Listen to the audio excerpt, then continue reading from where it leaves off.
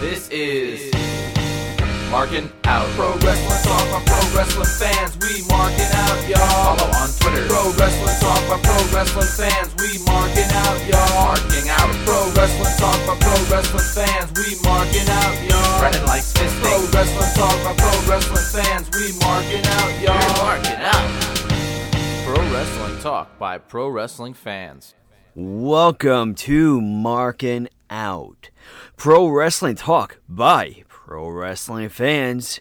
I am one of your hosts, Dave the Rave. I am here with Brandon, and you will be listening to good old Chris a little bit later on. But make sure that you check out all those past episodes and the future episodes, markinout.com, also on Spotify, and also on Apple Podcasts, and wherever else you may choose to listen. Make sure you go buy a t-shirt, prowrestlingtees.com/markinout. Give us a follow over on Twitter, over on Instagram. Give us a like over on Facebook. Send us an email if you select that option. Also, make sure that you check us out on Twitch, on TikTok, and on YouTube. But enough of all of that. I already told you that I'm here with the man, the myth, the legend himself. Not just the legend killer, he is the legend that never dies. Brandon, how are you? Boy, that's gonna someday bite you. I'm doing awesome as always. How about yourself? Doing great. Thanks for that, nice. Doing awesome. Doing great. Doing grand. How was your week? Your week? Jinx? Not really. My week was good. Thank you for asking. My week was very busy. I was a busy bee over here. I've been itching to get into New York City, but I haven't been able to. I need a plan to go into when I go into New York City. I need a plan. I need it set up. I need to figure out where I want to go out to dinner, where I want to go after that. I need a set plan before I enter NYC. Yeah. Do you like NYC? Yeah, but I also would need a set plan. Yeah, I have had those nights where I've wandered around aimlessly, but it wasn't my choice. Mm-hmm. And it's not like I had a bad time or anything, but certainly would never be my choice. No, but then it gets to the point, especially because it's so hot right now, there's moments where you're walking around New York City and you're like, damn, I wish I had a plan. When you start to walk around aimlessly, even if you're looking for a place to eat or anything like that, you need a plan. Yeah, one time I remember we went to Manhattan and we were wandering around Manhattan at 4 a.m. And it's why? What were you doing at 4 a.m.? Well, the only thing I could think is that you missed the train. No, at that point we were looking for people, I believe. I think it was that late. I really think it was 4 a.m. If not 4 a.m., then maybe 3 a.m. We ended up. No matter what, you missed the drunk train. Yeah, pretty much. But we got separated from a group that we were with. 2 people wandered off, and when we found them, one of them was getting a tattoo while they were drunk. Oh, that's not a good idea. Yeah, and then he wasn't sitting still, and the woman's like, listen, I can't continue if you don't sit still or whatever, so.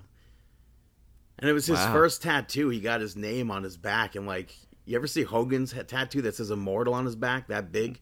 No. Across his back, yeah, that's what it basically that, but his last name. Your friend got his last name or first? No, his last name. Well, okay. I guess nickname, but. Okay. Yeah. Props to him. But yeah, so my week was good. I had some pizza. My neighbor was making some pizzas, and he made me one. That's really kind of him. Yeah, I thought it was really good. They have a garden at their house.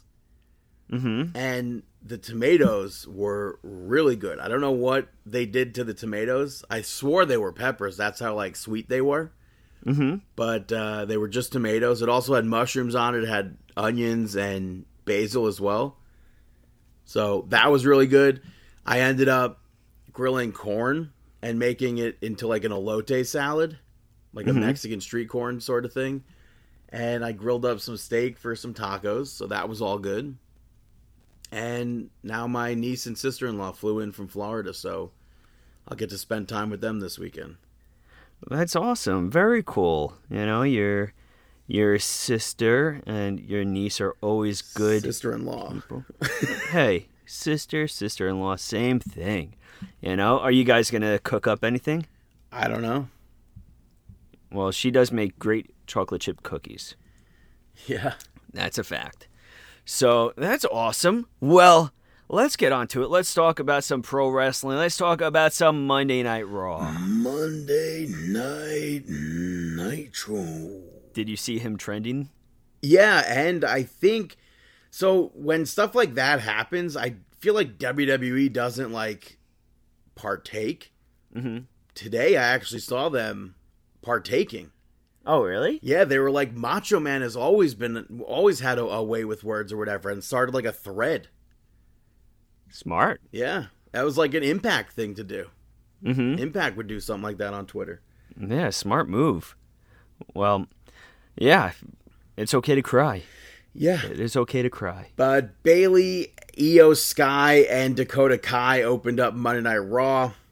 Basically, Bayley saying that Bianca would be nothing without her, and that they had to make a statement. And then Dakota Kai brought up the tag team tournament. Alexa Bliss, Asuka, and Bianca Belair showed up. And then Bayley pitched a 6-woman tag for Clash at the Castle. And then they all brawled. And I thought it was a good crowd brawl, too. Yeah, the Sky and Kai connection. Is that what they're being called? No, that's just what I'm going to call them, the Sky and Kai connection. Yeah, Sky and Kai. Okay. But, yeah, I liked Alexa Bliss going off the barricade with that crossbody. That was a cool spot. Yeah. Good open to Monday Night Raw. I agree with you. After that, we saw Seth Rollins pick up the victory over Angelo Dawkins. I thought Dawkins would win this. I didn't think he was going to win. I don't know. I don't know. Just like Montez distracted Seth Rollins early on. Dawkins, off of that distraction, was able to hit that pounce onto the commentary table. Yeah. But he ended up in the ring with the chair at one point, and the ref made him leave. So that portion of the match, I didn't really understand, like, him getting involved like that. But that's why I kind of thought Dawkins would win. Yeah, what I thought was kind of interesting that they said huge win, like they made it like it was a huge win for Seth Rollins. And I'm like, because I think on commentary they're like, big win for Seth Rollins or something like that. And it's like, we're talking about Seth Rollins over here. Like, let's not negate who Seth Rollins is. It's not a huge victory for Seth Rollins. Yeah, and then he hit the curb stomp on Dawkins, and Ford chased him away. Yeah. And then Rollins was asked about Riddle's announcement next week. He got pissed off. And he's like, I was done with Riddle. But now I'll have something to say next week.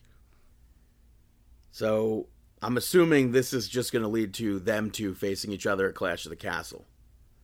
I think that's a definite for sure. But next up, you had Kevin Owens taking on Ezekiel. And unfortunately, I don't know what's going to happen to this, but Kevin Owens snapped. He beat Ezekiel to a pulp, and he finished him off with the powerbomb into the apron, the corner of the apron, laying him out. Ezekiel had to be stretchered out. No contest. Is this the end of Ezekiel? It seems like it could be. At first, when the match is going on, I'm like, I don't get why this is happening again. They were supposed to be done. But then he did everything that he did, and maybe now this is how Elias comes back. And however long it takes for Ezekiel to grow the beard, for Elias to grow his beard. I mean, I hope that Ezekiel remains back and stuff. I hope that he comes back. But maybe this is also a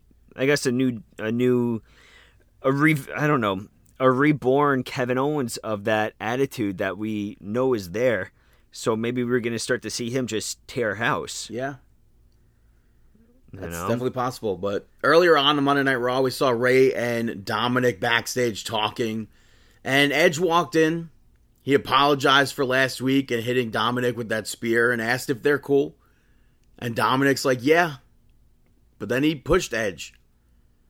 And Ray's like, bruh, what? What the hell? He's like, I'd known him for 20 years and like that, it wasn't meant for you. And Dominic's Dude, I'm telling you. Dominic's like, you've known me for 25 years. I can't believe you're taking his side. I'm telling you. And then the Judgment Day, we saw Finn Balor speak about Edge. He spoke about Rey Mysterio and how the Judgment Day are not afraid of anybody. Fear's not real. Danger is what's real. And then Damian Priest challenged Edge to a match in Toronto on Monday Night Raw because he wants to end Edge in his quote-unquote hometown. And then we see the match. Finn Balor picks up the victory over Rey Mysterio.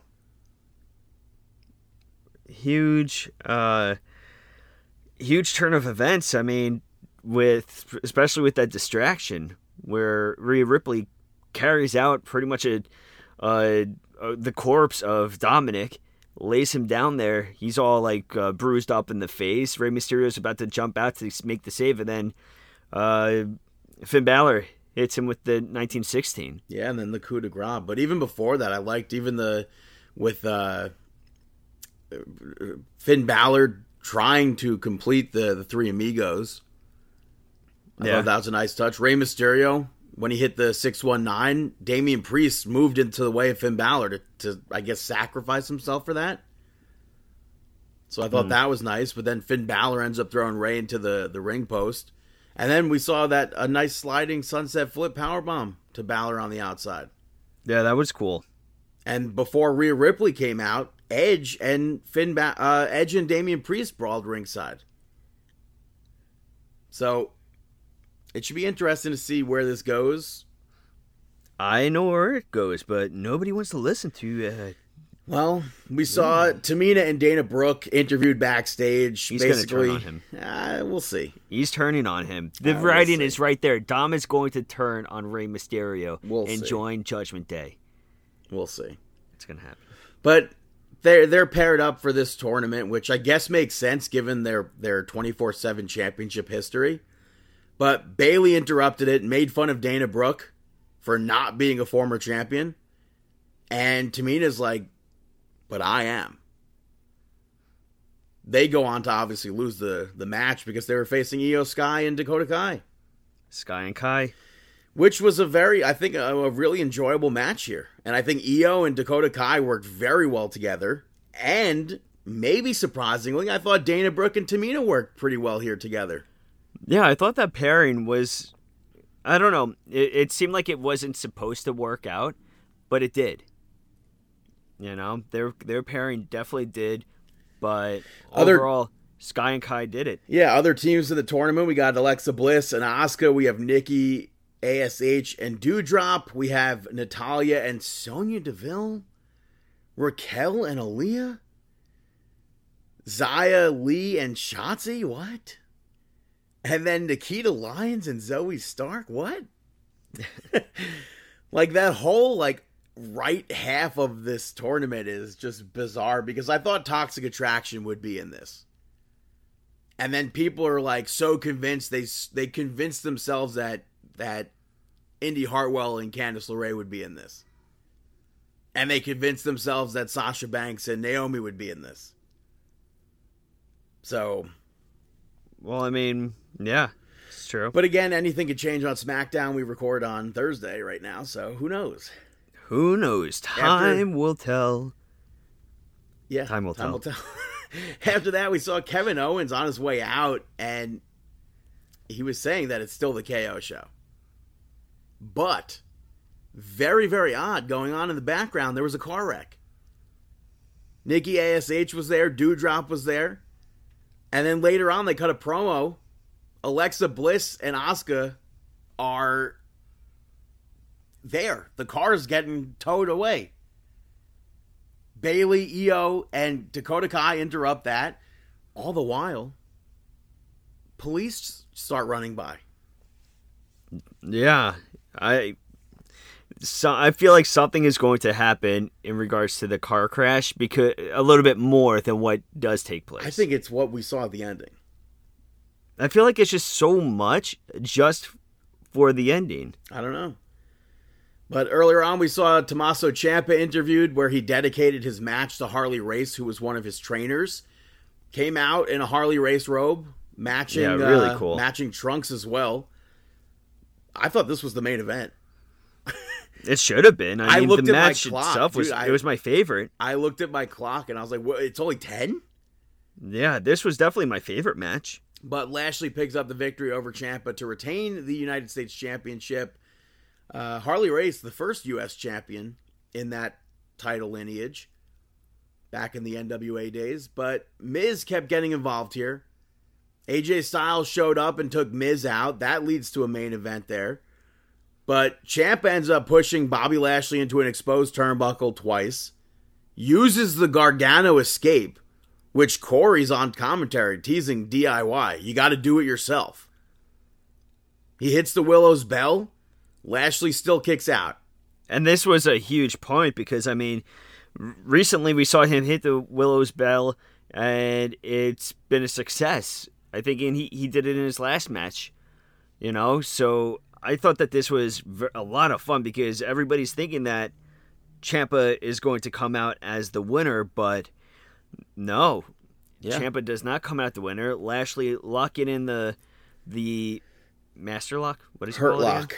The Hurt Lock. But Ciampa came out really strong, even though he lost. Oh, I totally agree with you. I mean, he just stood toe-to-toe with Bobby Lashley, who is a powerhouse and has stood toe-to-toe with Brock Lesnar, Roman Reigns, all of these guys, and Ciampa held his own. He almost defeated him. Yeah. I mean, he almost had him tap out. Maybe if this was the main event in another timeline, it would have been Miz turning on Ciampa and Johnny Gargano making the save. Could be. But that didn't happen. After that, we saw a random match just to get Omos on TV. Picks up the victory over Andrea Guercio and Spencer Slade. If I pronounced that name right. Yeah, I wasn't too familiar. Spencer Slade, I know the name of. We've seen that's an independent worker. I know that. But obviously Omos was crushing them. Yeah. That's fine. Just a way to keep him on television. That's fine. After that, Dolph Ziggler, they just by the way, earlier on in Monday Night Raw, they were put up a lower third or whatever. They're like Dolph Ziggler versus Chad Gable later on. And I literally couldn't have picked who I thought was going to win this match. Yeah, I couldn't figure that one out either. I would be very happy if Chad Gable won this, but I'm fine with Dolph Ziggler winning this. Yeah, I thought it was a cool match. They started out with that amateur style that you would expect from both of them. Yeah, both of them amateur wrestler backgrounds, and I thought that was very entertaining. It's one of those. I feel like realistically, I think Gable would tear house. Well, Ziggler, I don't know how close he would have ever been to making it to an Olympic team. I don't think he would have. But both of them wrestled for colleges. Yeah, but Gable made it to the Olympics. Maybe Dolph Ziggler didn't want to. Ziggler, I think he came in 5th or 6th. I don't know. In All-American. But it was a pretty good match. I like Chad Gable holding onto the ankle lock. Dolph Ziggler got out of it, and Gable locked it in again. I think it was a total of 4 times in the match. And Dolph Ziggler just absolutely refused to tap out. And he ends the match with a very nice super kick. Very, very nice sell by Chad Gable there. I like that entire thing where it looked like he was about to, Gable was about to hit the angle slam too. Yeah. So it was like an angle slam right into the super kick, which I thought was pretty cool. Main event, we saw AJ Styles pick up the victory over The Miz in a no DQ match. And the police segment where they were running backstage happened right before this match.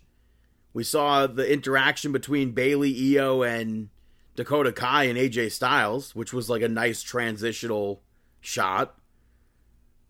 But with this being a no DQ match, kind of had me thinking The Fiend was showing up.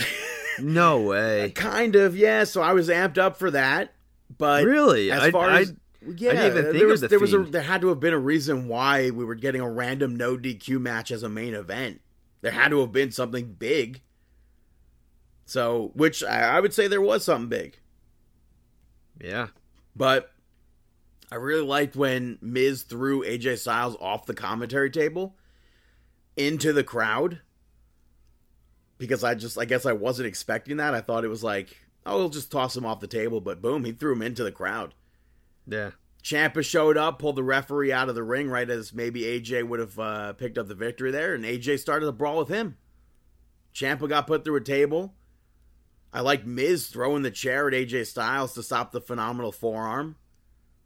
But AJ kicked out of the skull-crushing finale and eventually got a Styles Clash to pick up the victory. I thought that overall it was a entertaining match. You know, a part that I didn't like a lot was the camera cut where AJ Styles, I believe it was AJ Styles was taking out one of the tables from underneath the ring.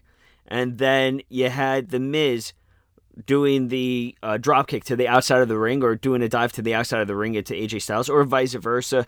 And they cut the camera right when they were about to connect to the crowd.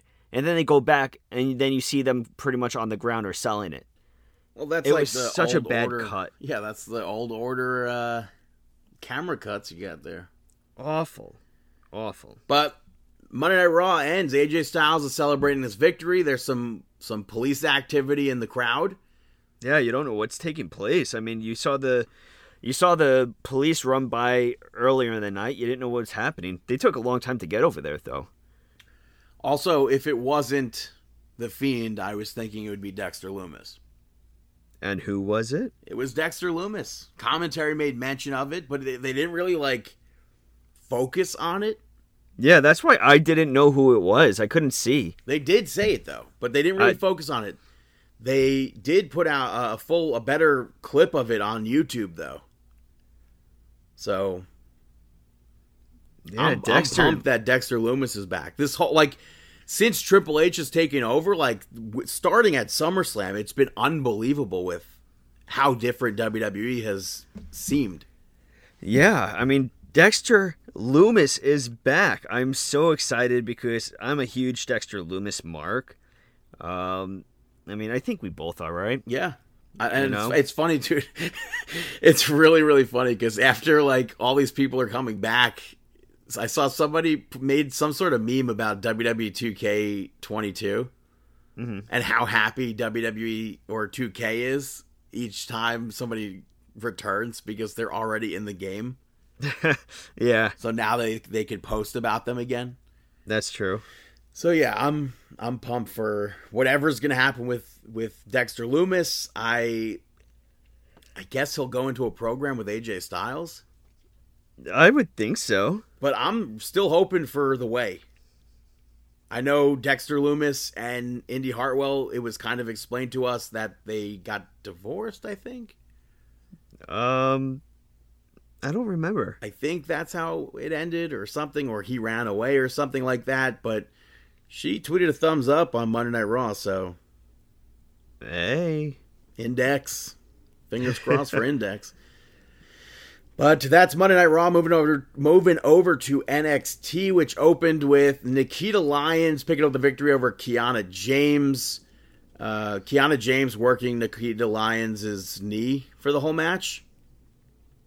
A lot of people are talking about this match because of one spot that was missed.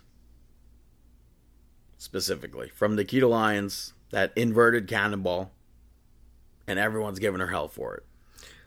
I'm still not a big fan of Nikita Lyons.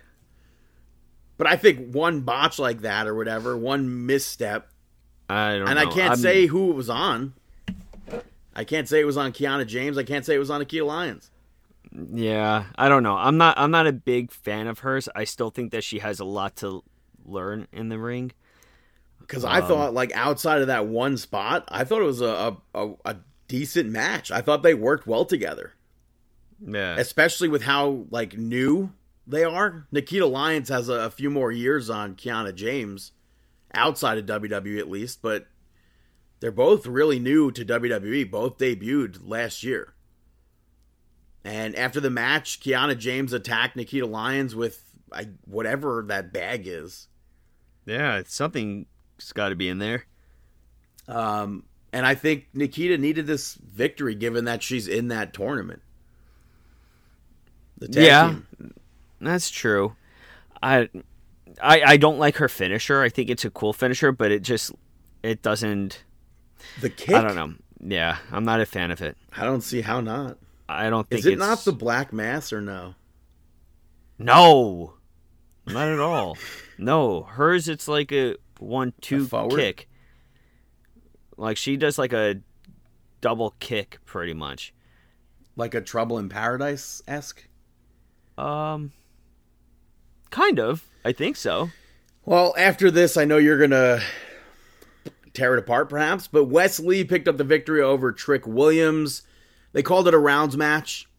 If you watch NXT UK, it's the NXT UK Heritage Cup rules. But this match, they both chose to wear boxing gloves, even though you didn't need to start. And I don't think they should have done that. I agree with you. So I didn't hear about the rules or anything, but the boxing... The rules, by the way, sorry to cut you off there, is six rounds, 2-minute intervals. If you knock somebody out, that's it. But majority pin wins or submission if there's no knockout. Yeah, it's one of those things where... So when they started off the match as the boxing match, I thought it was really sloppy. It's hard to carry over something like boxing or UFC grappling into pro wrestling because it's so difficult. Which is why that Cain Velasquez, man. Yeah, I had such high hopes. I've seen him wrestle live. It was entertaining. And then they did the MMA, the worked MMA. Yeah, that's the thing. So for them to go this route with the boxing, I thought it was awful. I mean, you had Trick Williams trying to punch over Wes Lee. Yeah. And Trick it Williams looked very like Looney Tunes-esque. Exactly. And you can tell like Trick Williams was like slowing his punches so this way Wes Lee could like anticipate it or duck or dodge it or dive. With Trick Williams, it makes sense that he was doing the boxing stuff. They spoke about how he likes to emulate Muhammad Ali. Mm. But to me, it makes Wes Lee look stupid because his strength is high flying. So why would you then do something that you're not strong with to maybe lose the match? Round 2, they took the gloves off and actually wrestled. Carmelo Hayes got involved, which allowed Trick to pick up the first fall. And for round 3, Hayes loaded up one of those gloves, which Wes Lee was still able to get the pin, but Trick afterwards knocked Wes Lee out. And he came back, picks up the victory. The glove wasn't even fully on, so I thought that was a goofy spot. Yeah, it's one of those things where I think that Trick Williams is great, and Wes Lee, but I think that, I don't know, the Trick Williams stuff really bothered me in the beginning. I don't think they'll do another one of these rounds matches anytime soon, but the Heritage Cup rules are some of my favorite matches. Mm-hmm. So, but after that, Carmelo Hayes called Wes Lee a cheater and spoke about what Nathan Fraser did last week, and then Fraser's music hit, but it was Giovanni Vinci who showed up in the ring, who told Carmelo Hayes to put the title on the line next week at Heatwave. Hayes accepted that match, and then they tried to brawl, but they kept reversing each other. I feel like Carmelo Hayes will walk out still as champion. I could see that. I could see Hayes coming out as champion. But something has to happen to make it so Vinci's not weak looking. Mm-hmm. Earlier in the night, we saw a Chase U segment where Ariana Grace had a black eye, and she was pissed off that Thea Hale, I guess, gave her the black eye. So Andre Chase sets up a match between the two of them, and Ariana Grace picks up the victory over Thea Hale. Hale's debut match in NXT, which I thought was a decent first match for her. Yeah, I agree with you. You know, she was very excited backstage, even asking Chase if she's ready for this and everything. But I thought that she did great for her first match, you know? And it makes me laugh every time, like, how hyped up she is. Yeah. But I I popped when Ariana Grace used the Wasteland, and it popped Wade Barrett. Because that was his finisher, so I thought that was funny. But on NXT UK, Eliza Alexander picked up a victory over Thea Hale as well.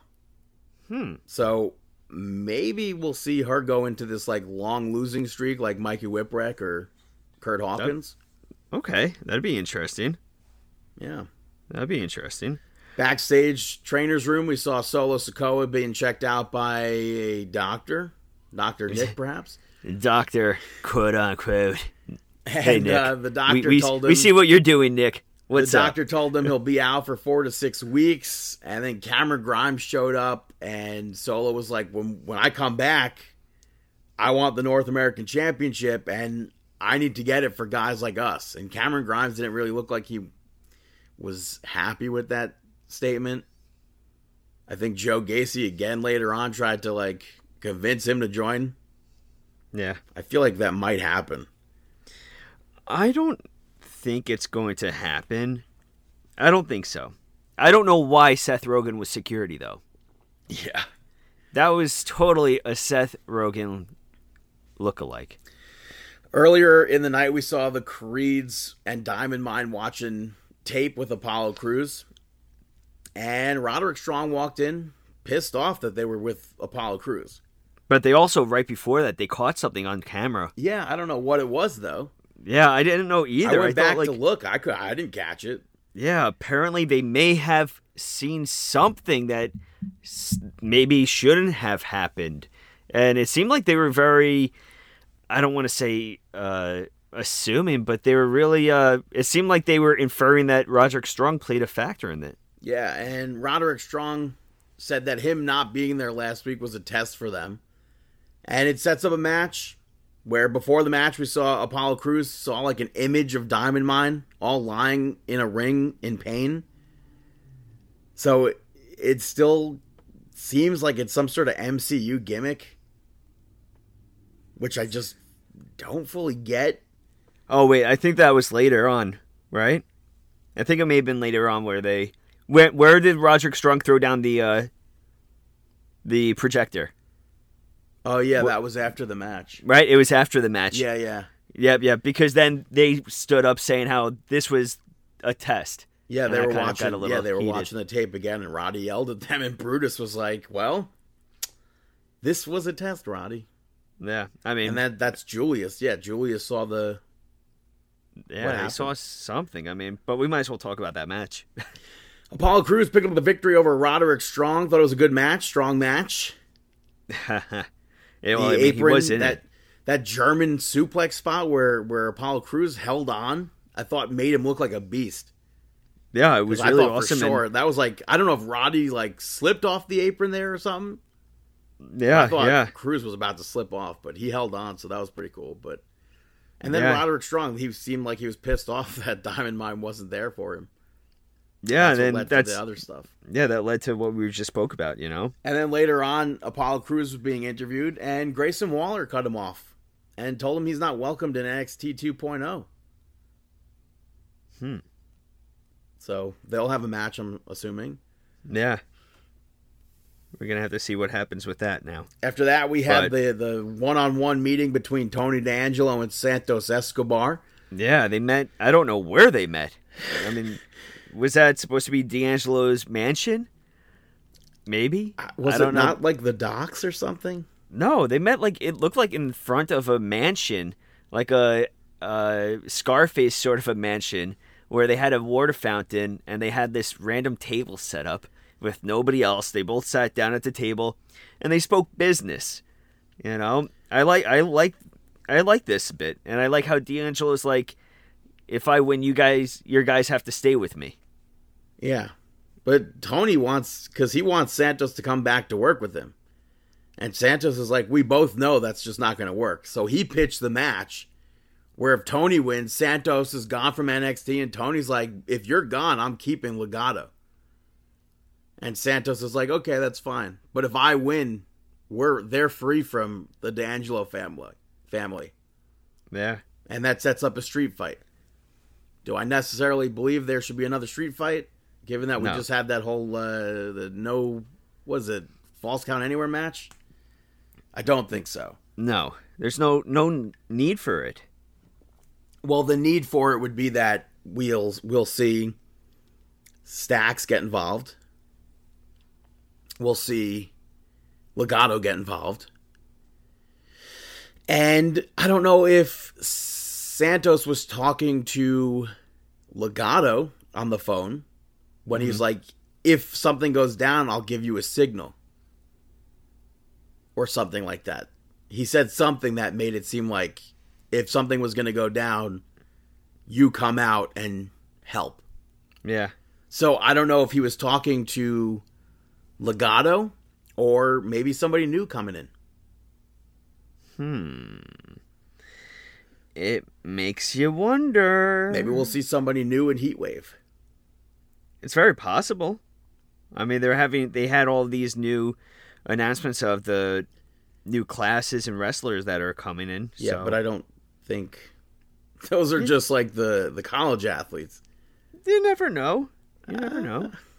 Maybe you know. Maybe you know. After that, backstage, we saw Tiffany Stratton walking into a room with her name on it. I want to say that wasn't her locker room and she saw her name and just thought it was her locker room. Like the way that she was like, oh, I guess this is mine almost. Mm-hmm. Walks in and starts talking, I think, to herself. And Wendy Chu turns out the lights, beats the hell out of her. Signifying a darker side of Wendy Chu, signifying she's not done with Tiffany Stratton. But also a comedic vibe, too. I mean, the way that she had night vision goggles on. Well, I mean, we've seen that in the past. Even made it to figure form with Randy Orton. Yeah. But throughout the night, Lash Legend was talking to Malik Blade, and then Idris Sanofi showed up. And she was talking their heads off about her match last week. And then Pretty Deadly showed up, and it led into their match against Idris Sanofi and Malik Blade, which Pretty Deadly picked up the victory in. Dude, that hair. I think incredible. Your main takeaway is how much you love their hair. Dude, their hair is incredible. That's like, wow. But do you think they use Pantene Pro-Vene or like Herbal Essence? I don't know. Essence? Do they have that in the UK? I don't know, but wow, that's, we got to straighten out your hair, see if we can match it. I don't think it would. For Halloween, maybe you'll dress as somebody from Pretty Deadly. We'll get you one of those like Jeff Hardy cut off bands, but you wear it as a t-shirt, and then we'll like just have it cut. I wear to your a top. Jeff Hardy armband as a t-shirt. Yeah. I don't think it would fit over my t-shirt. actual arm. We'll get a few of them. But why not just cut an actual t-shirt? Okay, good idea. So let's do it. But Pretty Deadly, they were making fun of Briggs and Jensen in this match, and they came out, made them get back into the ring at one point, and then Elton grabbed a chair. Jensen took it away from Kit, and when he did that, Kit threw Inofi into the chair. And then Pretty Deadly got to hit Spilt Milk, picked up the victory there, and then Lash came out of nowhere and attacked Fallon Henley. So I'm assuming Idris Inofi and Malik Blade are not going to be in this match. It'll probably be Pretty Deadly and Lash Legend versus Briggs, Jensen, and Henley. Yeah, I think that's pretty much safe to say. Main event saw Zoe Stark pick up the victory over Cora Jade with Mandy Rose on commentary and a very, very split crowd here. Yeah, they didn't know which direction to go with the cheering during this one. Stark, I think early on, hit a really cool springboard move I don't even know how to really describe it. Mm-hmm. But later on, Jade went for the kendo stick that she came out with, and Zoe Stark ducked it, hit a huge German suplex. Cora Jade went to go use it again, but she didn't realize Roxanne Perez was there, and she took it away. Stark was able to hit her go-to-sleep finisher, whatever she calls it. I'm not sure if there's a name for it yet. Really nice finisher, though. And picked up the victory. And then Roxanne Perez went to attack Cora Jade with the kendo stick afterwards. Cora Jade ran away. And Mandy went to attack Zoe Stark, and Stark saw it coming and hit that GTS again to close the show. Yeah. It was a good ending. I still don't want to see Mandy Rose leave. Lose. I don't want to see her leave either. Yeah. But I don't want to see her lose. I think that this has been a great run. A lot of fun. So that would stink. But I kind of also think that Zoe Stark is here to stay right now. But I feel like it's going to come down to Dakota Kai and Io Sky and Zoe Stark and Nikita Lyons. Kai and Sky? Yeah. I think Kai and Sky could take it. It's 100% going to be them. There's no way that it's not. I think that the smart decision would be Kai and Sky winning. Yeah. I'm just going to keep on saying Kai and Sky, so I keep on remembering to say that. But NXT UK, we saw a bunch of NXT UK title tournament matches. We saw Oliver Carter pick up the victory over Charlie Dempsey, who has now defeated all three members of De Familia. Even though Dempsey controlled a majority of this match, Oliver Carter was able to get a quick victory there. Charlie Dempsey, by the way, I think, not even because his father's William Regal, I think he would fit really well into that Blackpool Combat Club in AEW. That would be interesting. I would love to see Charlie Dempsey versus Cesaro. That would just he's such a good in-ring technician. And because people don't watch NXT UK, they have no idea who he is. Yeah. We saw Sam Gradwell advance taking on Teoman. And then the main event, Trent Seven picking up the victory over Wolfgang. And to me, it kind of sucks that Wolfgang really never got a chance to be champion. Because, even back when they introduced the title in 2017, when they had the first tournament, I was, blown away with what Wolfgang was doing. And I'm like, I want Wolfgang to be the champion. Yeah, he was great. But Tyler Bate ended up winning that championship. And I think he's going to be winning this tournament. I think it's going to set up him versus Trent Seven. It only makes sense given what they've gone through recently. Mm-hmm. And I think Tyler is going to walk out of that whole tournament, wherever it ends, being the two-time champion. I could definitely be. But that's NXT UK. Moving over to SmackDown. It kicked off with Raquel Rodriguez and Aaliyah picking up the victory over Xia Li and Shotzi Blackheart to advance in the Tag Team Championship tournament. During the match, Shotzi and Raquel ended up attacking Natalya and Sonya Deville, who were ringside for this. I would honestly say that was the biggest part of this match. But the fans were super into it. So I thought that's pretty cool. After that, we saw Karrion Kross speak about last week and what he did to Drew McIntyre. And he spoke about Roman Reigns and the Bloodline. And he was also creepily watching Drew McIntyre before his entrance. McIntyre goes to the ring. Right off the bat, he spoke about Karrion Kross jumping him last week. And he said he'll eventually go after him.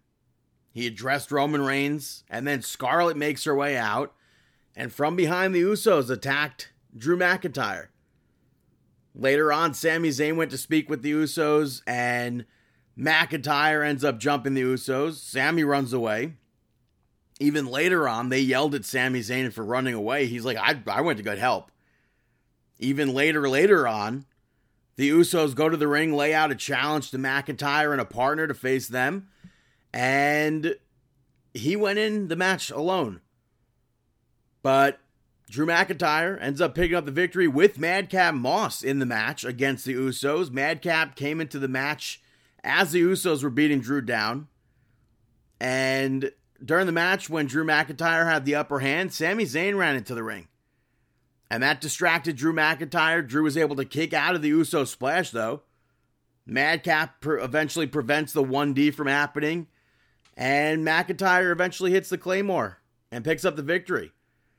After the match, Jey Uso went to attack McIntyre. He gets hit with the Future Shock DDT.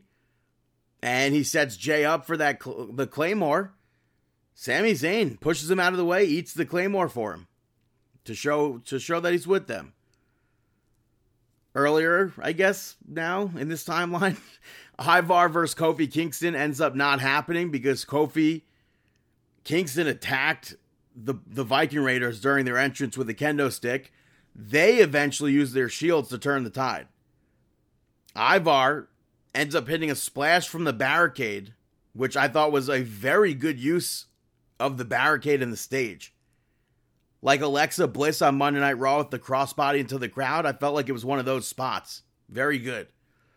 After that, we had two enhancement talents, Brandon Scott and Trevor Irving in the ring, unknown tag team opponents. Who's it going to be? All of a sudden, Hit Row's theme song hits. It's Hit Row. Top Dollar, Ashanti the Adonis, and B-Fab are back. With the full theme song, obviously, because B-Fab's with them. Swerve, obviously not back. He's the AEW Tag Team Champion with Keith Lee. But big pop that they're back. Obviously, they picked up the victory, and then they introduced themselves. Just in case you didn't know. Now you know. Hit Row's back. That was pretty cool. After that, Ronda Rousey showed up through the crowd with a duffel bag of cash, which she dumped out onto the table for future fines. And this was right before the Women's Championship contract signing between Shayna Baszler and Liv Morgan. Security came out. She attacks the security guard. Shayna Baszler comes out and is like, you can't do this. And Rousey's like, you used to be a killer. And then she walked off. Contract signing, Liv Morgan called Shayna Baszler a bootleg Ronda Rousey. Fans chanting, you tapped out, to Liv Morgan. Shayna Baszler grabs her injured arm and twists it, stomps it, goes to beat her up some more. Liv ends up reversing it into a Dudley dog, I guess, to the table. So we did get maybe a meaner streak from Shayna Baszler due to what Ronda Rousey had said.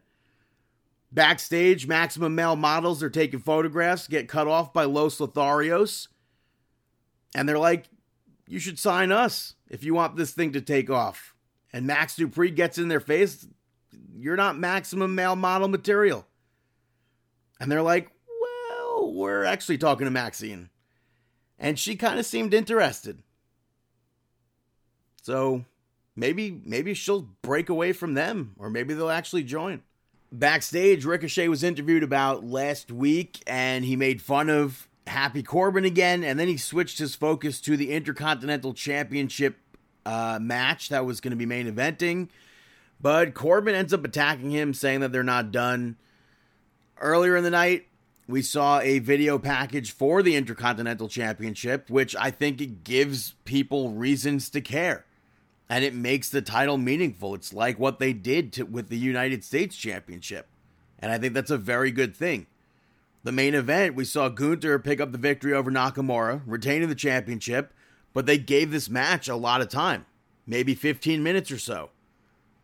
I liked on commentary, Gunther uses an STF, and they mentioned that in an interview, he mentioned how he would like to be facing John Cena one day. John Cena has never won the Intercontinental Championship. But Nakamura worked on Gunther's arm in this match, which I thought was a really good part of the story. Fans were eating this match up. I thought the ending was a bit abrupt. But overall, I thought it was a really good match and a really good way to end SmackDown. Gunther stands tall. Who's next? I have no idea. What I do know is that I will be taking a quick break, and I'll be right back here with Chris on Markin Out. This is the premier athlete, Tony Nese, and you're listening to Markin Out. And we are back on Markin Out, Pro Wrestling Talk by Pro Wrestling Fans. It's Chris here, Brandon. For the second half of the show, Brandon, what is going on? Okay, you can say that too. Fine. Hey, there we go. Perfect. I guess you and Dave had a riveting discussion the first half of the show? It was quite the riveting discussion. Yeah, was Dave just smiling and nodding most of the show? Not this week. All right, good. So, all right, cool. So we'll continue on here, and let's continue on to Rampage from last week for AEW, because this is the pro wrestling section. I mean, pro wrestling's good right now. Sports entertainment's good right now. So it's good to be a fan of the genre. And it kicked off live Rampage from Grand Rapids, Michigan, with a interim world title eliminator match. Jon Moxley picking up the victory over Mance Warner in a bloody match. And Moxley chokes him out for the win. Yeah. And if you're unfamiliar with Mance, I think they did a good job to introduce his character. Outstanding. We didn't get like much background, but I liked them cutting between the video and Jon Moxley watching the video. Yeah. Very cool. And it was a fight, like Mance had said in that video package. I'm here for a fight, and that it was. Yeah, it was a fight, and Jon Moxley, really proving himself to be, in my opinion, and I'll talk about this when we talk about the end of Dynamite, fantastic. A better champion? Yeah, because I have documented proof, too. All right, continuing on, though, with Rampage. After this, he's got a big matchup at Battle of the Belts. Konosuke Takeshita picks up the victory over Ryan Nemeth. Peter Avalon got involved, yeah. This was a short match. It was just hype for Battle of the Belts. Absolutely. I don't know if this filmed first or if was Battle of the Belts filmed afterwards.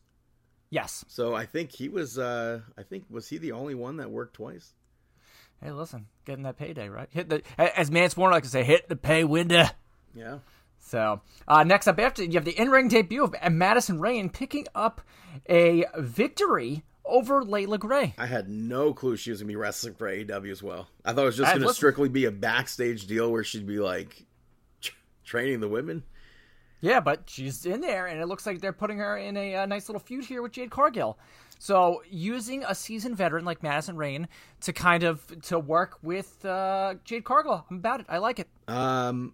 Fans, I don't think cared for this match, though. I think their biggest pop here was when Stokely jumped up on the ring steps. I thought that was really funny. And then afterwards, we saw Jade came out and challenged her for Dynamite, and Kiara Hogan attacked Madison Rayne from behind, and Madison Rayne reversed it and hit her finisher. The Cross Rain. Yeah. Instead of the Crossroads. It's called the Cross Rain? Yes, it is. So... Anyway, after this main event time, a Friday Night Street Fight, as your tag team champions, Swerve and Our Glory, Keith Lee and Swerve Strickland pick up a victory over Josh Woods and Tony Nese with Mark Sterling. It wouldn't be a Mark Sterling client match without Mark Sterling getting some sort of interference here, and he tried to get in, and he got himself thrown through a table. At one point, Tony Nese made a scoop of protein powder, and I'm no expert in protein powder, but surely that has to suck, right? I follow a lot of fitness people on social media and stuff like that, and this one guy, he drops, it's a skit, but he drops his pre-workout and he just freaks out about it. So it's like the cinnamon challenge. It has to be no. Well, what, doing a dry scoop of protein? No, that's the thing now. People are doing that? Yeah, people do dry scoops of pre-workout. What? I know. I've never heard of such a thing. What's protein powder? I've never heard of that either. Come on, Brandon. I've heard of protein powder. These people on TikTok. Yeah. But I liked when Keith Lee hit that Beal throw he threw Tony Nese into Josh Woods. Yeah. I thought that was really nice. I like the team of Josh Woods and Tony Nese. Yeah. It's especially with Mark Sterling in their corner too. It's a really nice tandem to work together. So, all in all, a great episode of AEW Rampage. Let's go to the next night because we got more AEW action here on television, this time on TNT. Battle of the Belts 3, also hailing from Grand Rapids, Michigan. You have to think maybe they did, they must have taped these in the same day or something like that. I mean, they definitely did. Yep. Anyway, TNT Championship match. Wardlow picks up the victory over Jay Lethal. obvious outcome here, but afterwards, the nice little tandem of Satnam Singh, Sanjay Dutt, and Jay Lethal, they all getting involved. My DVR, for whatever reason, was not recording this show, even though it was set to record all of it. And I caught it, and so what I know from Battle of the Belts started at Wardlow hitting the powerbomb to finish the match. Well, that's really all you have to know. Right? Pretty much. Right. But they jumped Wardlow. He eventually fought them off and tried to powerbomb Satnam Singh. He gets knocked down. They put him through a table. But my big question out of this whole segment, because I feel like it's not possible. Wardlow, could he powerbomb Satnam Singh? I think he could. I don't know. With by himself? I don't know. Yeah. Absolutely. I think he could. It just makes him more, we've talked about since winning the TNT title. I guess, I'm trying to think of the right word here. How much, I can't think of how much he's been seen on television. Right. He was a hot commodity. I don't want to say he had heat because that's not the right term in the wrestling lingo, but he was a hot commodity going into his TNT championship match. And I don't want to say that he's lost steam, but just him trying to set up Satnam Singh for the powerbomb got people excited and got people like, oh my God, is he actually going to do this? And I don't think this feud is going anywhere anytime soon. No, I mean, so we saw what happened on. Maybe it's an all-out thing. Maybe it all-out, he hits the powerbomb of Satnam Singh. We could just say from Dynamite, we had the segment with Jay Lethal, Sanjay Dutt, and Satnam Singh. Yeah. Where Sanjay Dutt spoke about what they did to Wardlow at Battle of the Belts. And then Jay Lethal was like, either defend the title again against me, or we're just going to come take it. Yeah. Wardlow came out, accepted, and then he went to the ring to beat them up, and FTR joined in. We're going to discuss the brackets for the trios title in a couple minutes, but how good did the pseudo reformed Pinnacle look at Dynamite? They had all the belts on them. They're all looking fantastic. They're super baby faces. They're all over. Just put the trios title on them. Just give them all the gold. And Sanjay MJ who? Sanjay, I wonder what Sanjay was looking for.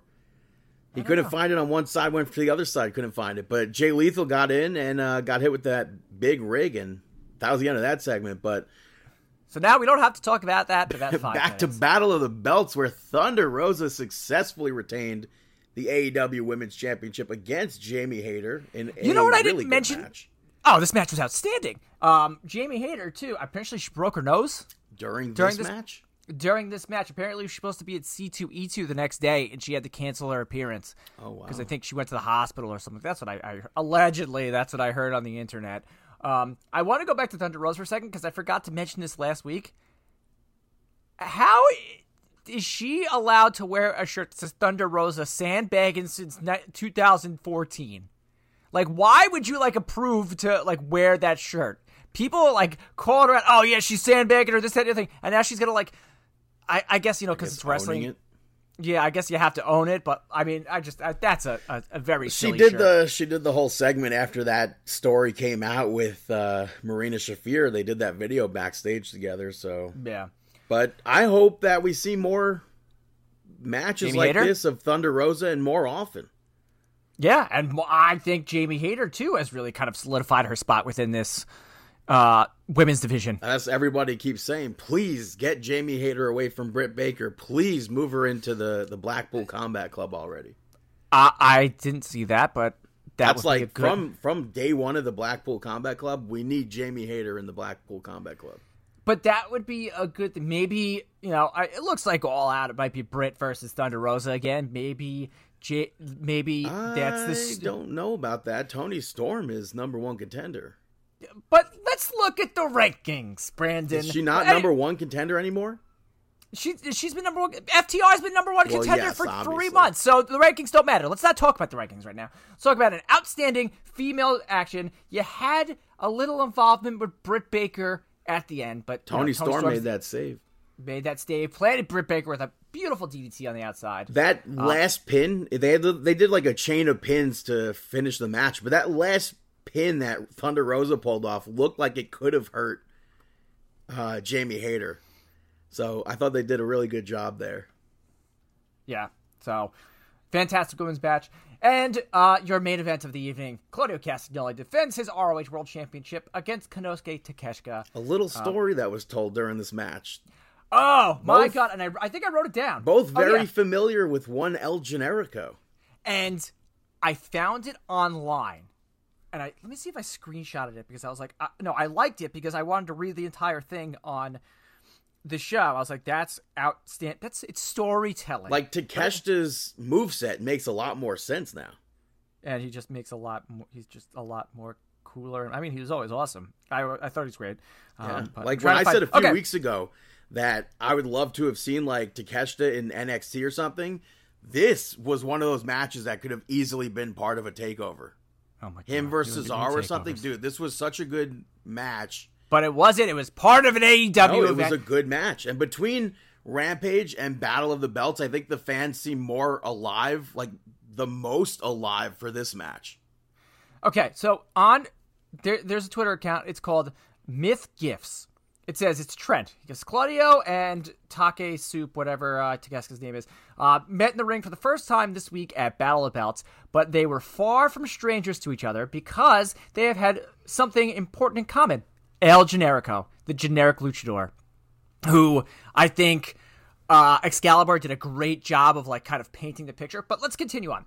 As commentary mentioned, Takeshita's debut match in wrestling was against El Generico in Budokan Hall in 2012. A beautifully constructed match was quickly established to Takeshita as a rising star to watch. For his part, as commentary also mentioned, Castagnoli wrestled Generico more than a dozen times between 2005 and 2012. Got to know the taste of the haluva kick, and he mentions, Excalibur said, that was a hell of a kick. Did you hear that on commentary? Probably not. I said often with Excalibur on commentary. Saturday's Ring of Honor title match was filled with references and allusions to Generico, which included this sequence, that pinning sequence where he kept like reaching his arm up. And then the haluva kick into the Blue Thunder Palm, which Takeshita clearly learned from the Master through hard experience back in that debut match in 2012. He continues to go on, but like, I loved that story. It brings one of Ring of Honor's brightest stars back into the fold, because they're not mentioning Sami Zayn. They're mentioning El Generico, who was a star in Ring of Honor. He was a star in the Indies. He was a star in Japan. And to use those certain nuances from all their matches, I thought it was great. Yeah, and even with only seeing these two matches for the most part, I saw the end of the first one, but I think this was the best Battle of the Belts that we've ever seen. Yeah, I can 100% best of the three. So, if they're gonna I think they're having I think they announced another one. I don't know if it's October or November. Let me go to the events section of the AEW website. Let's keep talking. I know it's on Wikipedia. Battle of Belts 4 is going to be in Washington, D.C., and it's going to be filmed Friday, October 7th. So that's like the, I guess, 3-year anniversary of AEW being on television. So. Yeah. But pretty damn cool. Before moving to AEW Dynamite, what do you have to talk I about? wanted to mention the passing of Gene LaBelle, because it kind of ties into the Blackpool Combat Club. Yes. Gene LaBelle passed away this week at the age of 89. He was a pro wrestler who trained under Ed the Strangler Lewis, Lou Thez, Carl Gotch, and he was a black belt in judo. Also a stuntman for, I think, maybe over 50 years. Oh, wow. Appeared as a referee in a lot of projects. Man on the Moon, he was a referee. Family Matters, when they had wrestling episodes. That 70s show, when they did the wrestling episode where The Rock played Rocky Johnson. Okay, nice. Married with Children, so many more programs. I think the Munsters even had a wrestling show at one point, an episode. But we spoke about this somewhat recently. Inoki versus Ali. He was the referee for that. We did? Yeah, back when, because they mentioned it on commentary for AEW. Okay, the day of, and he inspired a lot of MMA fighters, pro wrestlers. He trained Roddy Piper. He knew Ronda Rousey since she was a baby and trained her as well. Wow. And then Neil Mellinson, who trained under Gene, also trained Brian Danielson in grappling, where he got the LaBelle lock from. Duh. So, Just wanted to mention that before we continued on, and our condolences to the LaBelle family. Yeah. But his legacy will live on with the LaBelle lock. And let's talk about Quake by the Lake. This week's edition of AEW Dynamite. You kicked off with a brutal coffin match, as obviously Darby Allin picks up the victory over Brody King.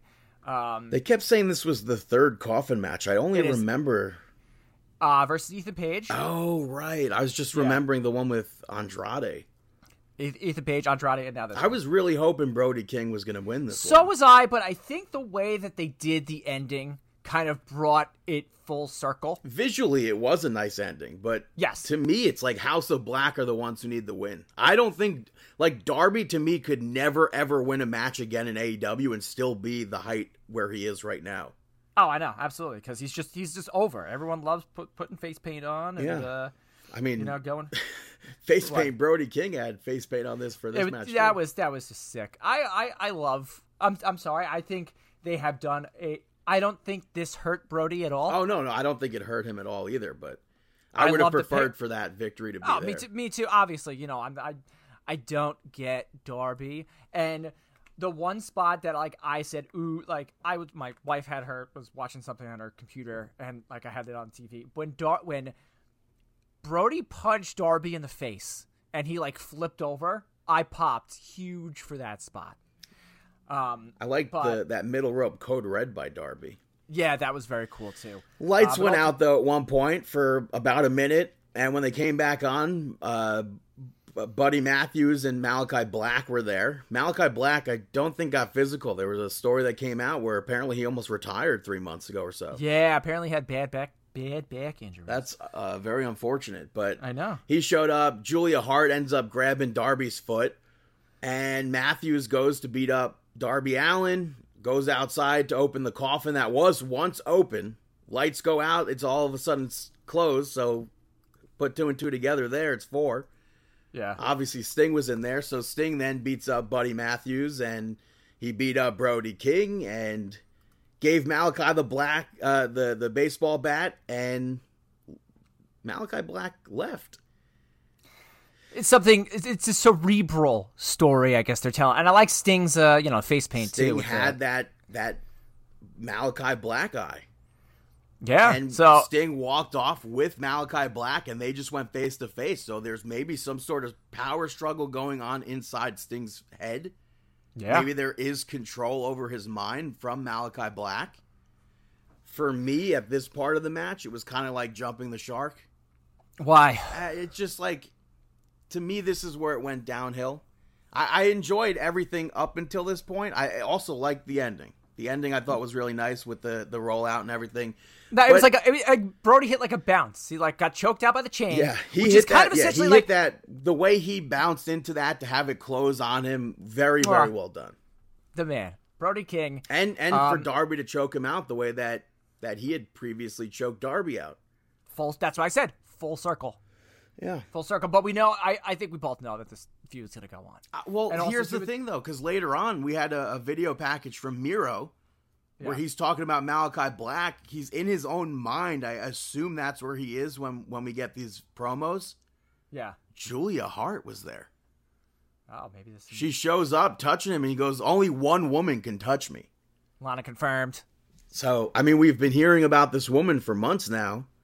Yeah, but he always talks about it. I'm saying, though, we've been hearing about it for months. Now that Julia Hart is in his mind or wherever that is, yeah, maybe we will be seeing Lana soon. Maybe. She's not going to go as Lana, though. I mean, obviously not. CJ, whatever. I don't know. Yeah, so. All right. Well, next up, tag team action. Tornado tag team action. As La Facción Ingobernables pick up the victory over the Lucha Brothers. I think this was a win that they needed.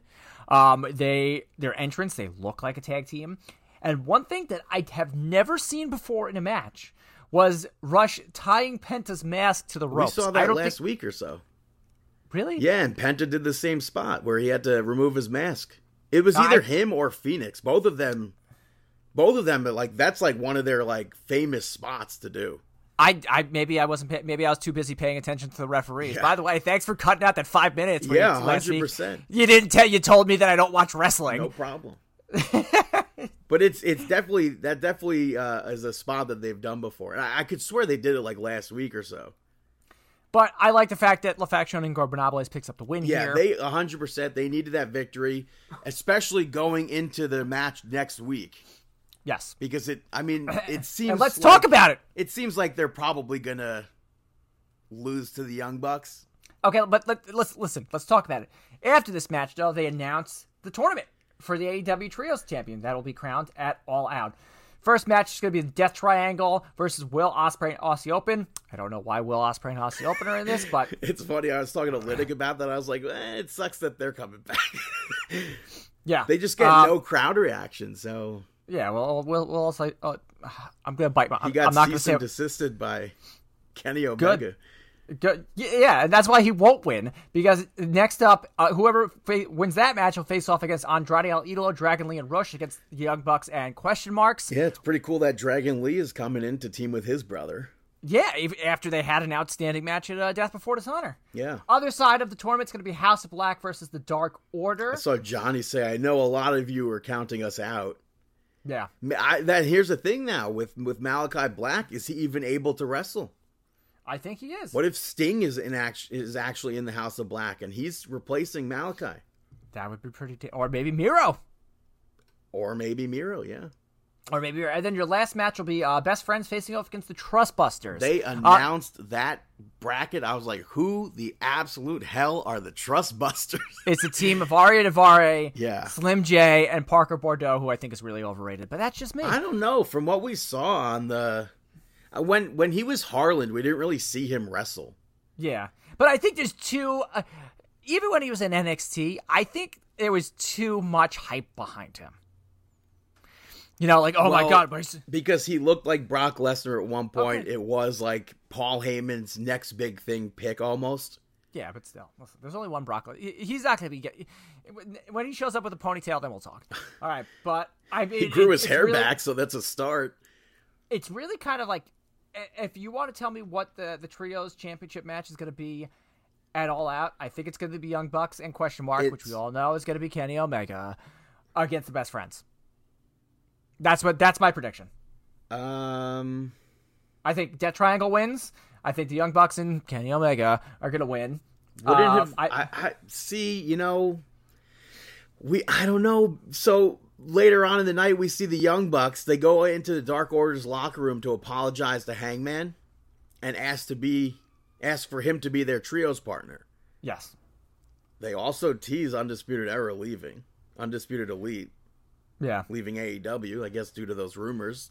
Yeah, those rumors have been falsified because Tony Khan has announced that Adam Cole is with AEW for the next 4 years. So, suck it, Internet. But yeah, so Adam Page turned them down because he'll be in Dark Order's corner. Could we potentially see that as the final? What, Dark Order with Hangman Page in their corner against the Young Bucks and Kenny Omega? Yeah. No, because I think the Best Friends, I think they deserve this. I personally think they deserve the AEW Trios title because they've been such a hot act since AEW even started. And also, I feel like it would be pretty much all but confirmed that Kenny Omega would be their mystery partner, or what do you think? Yeah. Is it going to be Brandon, or? They could be using Brandon at the last second, like Brandon doesn't come out and Kenny Omega's music hits, and, you know, there's grown men crying in the front row. I think if you really want to keep it in the family, you got to have Pat Buck. Well, listen, Pat Buck's going to have to sue Luchasaurus. Pat Buck and the Young Bucks? Come on, it writes itself. All right, so we'll see what happens with the Trios tournament next week. I guess that also technically segues into the next segment. Yeah. Okay, so anyway, next up, Luchasaurus picks up a victory over Anthony Henry. Jungle Boy's on commentary. After the match, Christian Cage gets on the Jumbotron, starts trashing, and Jungle Boy and Luchasaurus show up to try to beat Christian. Security guards pull him off, and then Luchasaurus headbutts Pat Buck in the head. Something that the internet, some people have been pointing out. But Luchasaurus, he ends up taking out security. He headbutts Pat Buck. We've yet to see Luchasaurus do anything to Christian. And they think that it might be a ruse. to pull one over on Jungle Boy. I liked Pat Buck on Twitter. The next day, he's like, "Can you sue a dinosaur?" And then Mark Sterling comments, "Well, Pat, just so you know, ... I'm still really disappointed that we didn't get to see Pat Buck versus Nia Jax. Oh, yeah, true. Well, I think Nia Jax is no longer in wrestling. She's just doing the cons and stuff. Perhaps. Perhaps. If you're doing the cons, you're still in wrestling. Yeah, true. Next up after this, you have a match with a lot of backstory as Absolute Ricky Starks, babyface Absolute Ricky Starks, picks up the victory over Aaron Solo. These guys used to be tag partners. Yeah. Prior, by the way, to this match, Will Hobbs was being interviewed. QT Marshall and the Factory interrupted that interview to ask him basically to join. Nick Camarado, shaved his beard. That Now he looks like a... That threw me for sure. He's got a lollipop in his mouth or something. I was like, what is going on here? Jeez. Yeah. But Will Hobbs obviously turned him down. And this match, yeah, like you said, they had a lot of history. Used to be tag team champions. It was a quick match. Yeah, it was a quick match. It was a way just to kind of establish Ricky Starks as babyface. I got to say, as much as I couldn't care less about the actual match, I thought this was a pretty good match. I went into it who cares? But overall, and as quick as it was, I thought it was a good match. Absolutely. These guys have history together. Camarado ran down with the chair afterwards. Stark took him out, and then Aaron Solo grabbed him, and it was like they were going to do the chair spot, but he got away. Yeah. So. Also, the Gunn Club backstage, Billy Gunn, super embarrassed by his son's loss. I like he's like, in a match that I made famous. The only match that I made famous. Yeah. I thought that was funny. He was like, and I missed the Acclaimed. Yeah, I thought that was really funny, too. And then Stokely, putting his business out there, interrupts them. Billy cuts him off, and then Danhausen ultimately interrupts him, sets up a match that Billy made for Rampage. At this point in time, I was only able to think of one big bearded fellow, that being Eric Rowan. And it is Eric Rowan, Beardhausen. Yeah. I'm stoked about it. That's fun. That's a good pairing. I listened to an interview, a podcast this week on Nutfest called Hard Lore. It's I want to say guitar player from Harm's Way, and then Colin Young, the drummer from God's Hate and Twitching Tons, who also made the House of Black's music, who also did Wardlow's music. They had an interview with Danhausen, out of character, no face paint on, and he talked normally and stuff like that. And if you get the time, look it up. It's Hard Lore with Danhausen. He talks about being a wrestler on the road and coming up on the indies. They talk a lot about music. They talk about The Simpsons. It was a really interesting listen. So go check it out. I wanted to use that as my Mark Out moment of the week, but I'm not allowed to do Mark Out moments of the week this week. So. I almost went to try a Danhausen impression. Don't, please. But in my head, it's Bob Dylan, so I can't do it. It's just going to be ugh. Yeah. And it's not even love that Danhausen. The best $10 I've ever spent. Love that Danhausen to tell you up yours. Yeah. Anyway, TBS title match on TBS. Jade Cargill picks up the victory over Madison Rayne. She's now 36-0. Post-match. Kiera Hogan trying to cause some distraction. Ate an accidental rope kick from Jade. I wonder if we'll see anything with that later on. Yeah, well, after this, you have Athena jump in the ring and try to deck Jade, and Kiera Hogan pulls Jade out of the ring. So this is why I don't see Jade versus Madison Rayne continuing.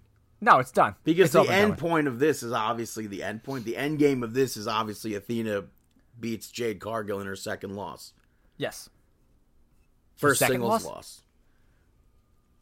Whose second loss? Jade's.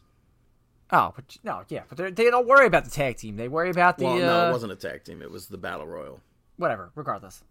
But anyway, yeah. So, but look, continue on with the theme of women. As after this, Tony Schiavone's backstage with Thunder Rosa. That really popped me because going into it, they were saying Tony Schiavone backstage with Thunder Rosa and Tony Storm, and then Jim Ross, and someone, I forget if it was Jim Ross or not, someone said so many Tonys, and Jim Ross ends that segment cutting to backstage going, Tony. Anyway, Tony Schiavone breaking the news that unfortunately Chris Statlander is injured. I thought this was I thought this was a work, but the next day on social media, Chris Statlander comes out and says that she's actually injured. Apparently she injured her other knee now, so she's going to have to go into surgery for that. So I'm really bummed about this because, as I've said, they should just push Chris Statlander to the moon, and I hope that's the plan when she comes back. And she got some well wishes from Bailey. I knew you were going to say that. Anthony, my good friend Anthony of Lost Becomes and Thracian and Carver Ditch texted me. He goes, wait. He's like, wait a minute. Bailey had a knee injury? I'm like, yeah. He's like, and Statlander has a knee injury? He goes, yeah. He's like, that's wild. I'm like, yeah, cool. Why is that wild? Hey, listen, from one knee injury to another knee injury. Yeah, this AEW WWE feud doesn't exist. It's only on Twitter. Yeah, it is only on Twitter because all these jerks. And maybe backstage behind the scenes where people in power, perhaps. I don't know. No, listen. Like Chuck Taylor said in interviews too. He's like, I have no hate for anybody at NXT. He goes, they're all my friends.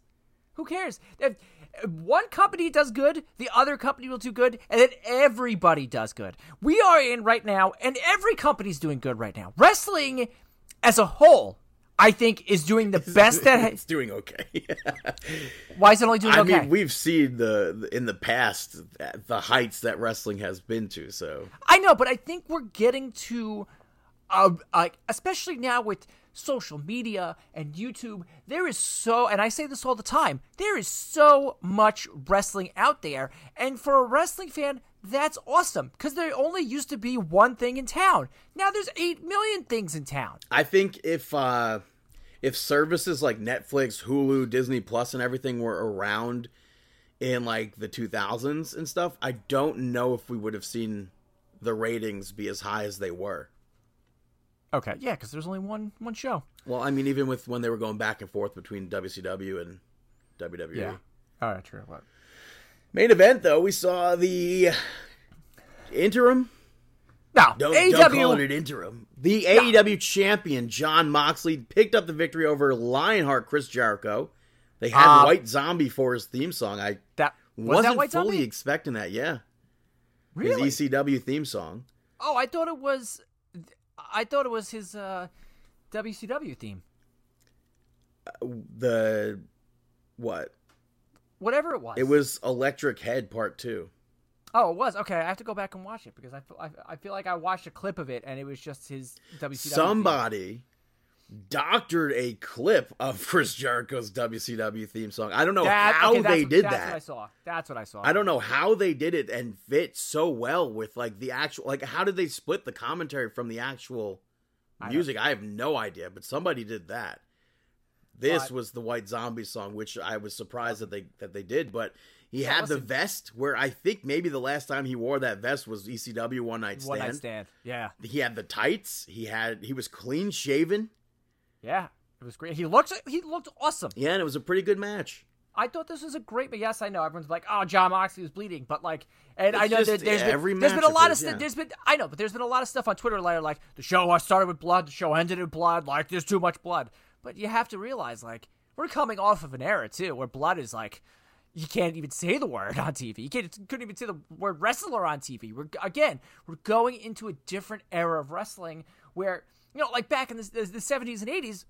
Ric Flair was bleeding in every single match, you know, he's doing hour-long Broadways. But this match I thought was great. I liked the ending, and I liked Taz at the ending saying, you know, there's no shame in tapping out. So yeah, Jericho though he ended up. I want to say, okay, I did write some stuff. I'm sorry that I cut you off, but I have notes.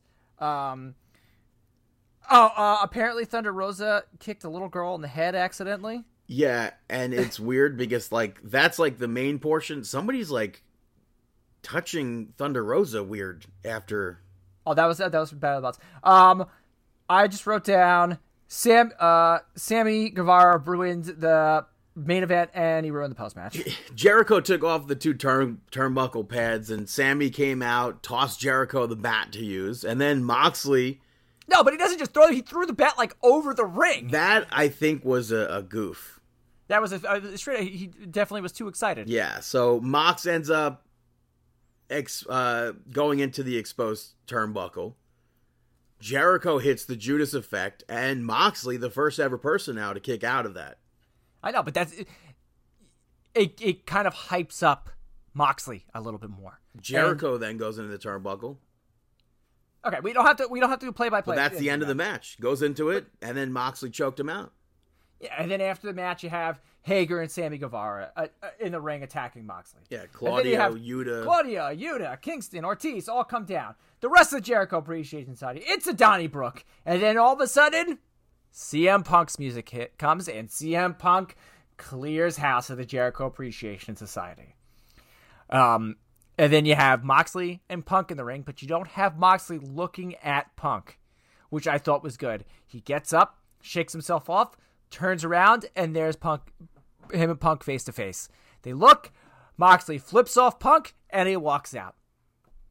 So there's our main event to All Out. Yeah. It's funny, the AEW account's like, who could have seen this coming? I was like, I did. I tweeted it out right before it happened.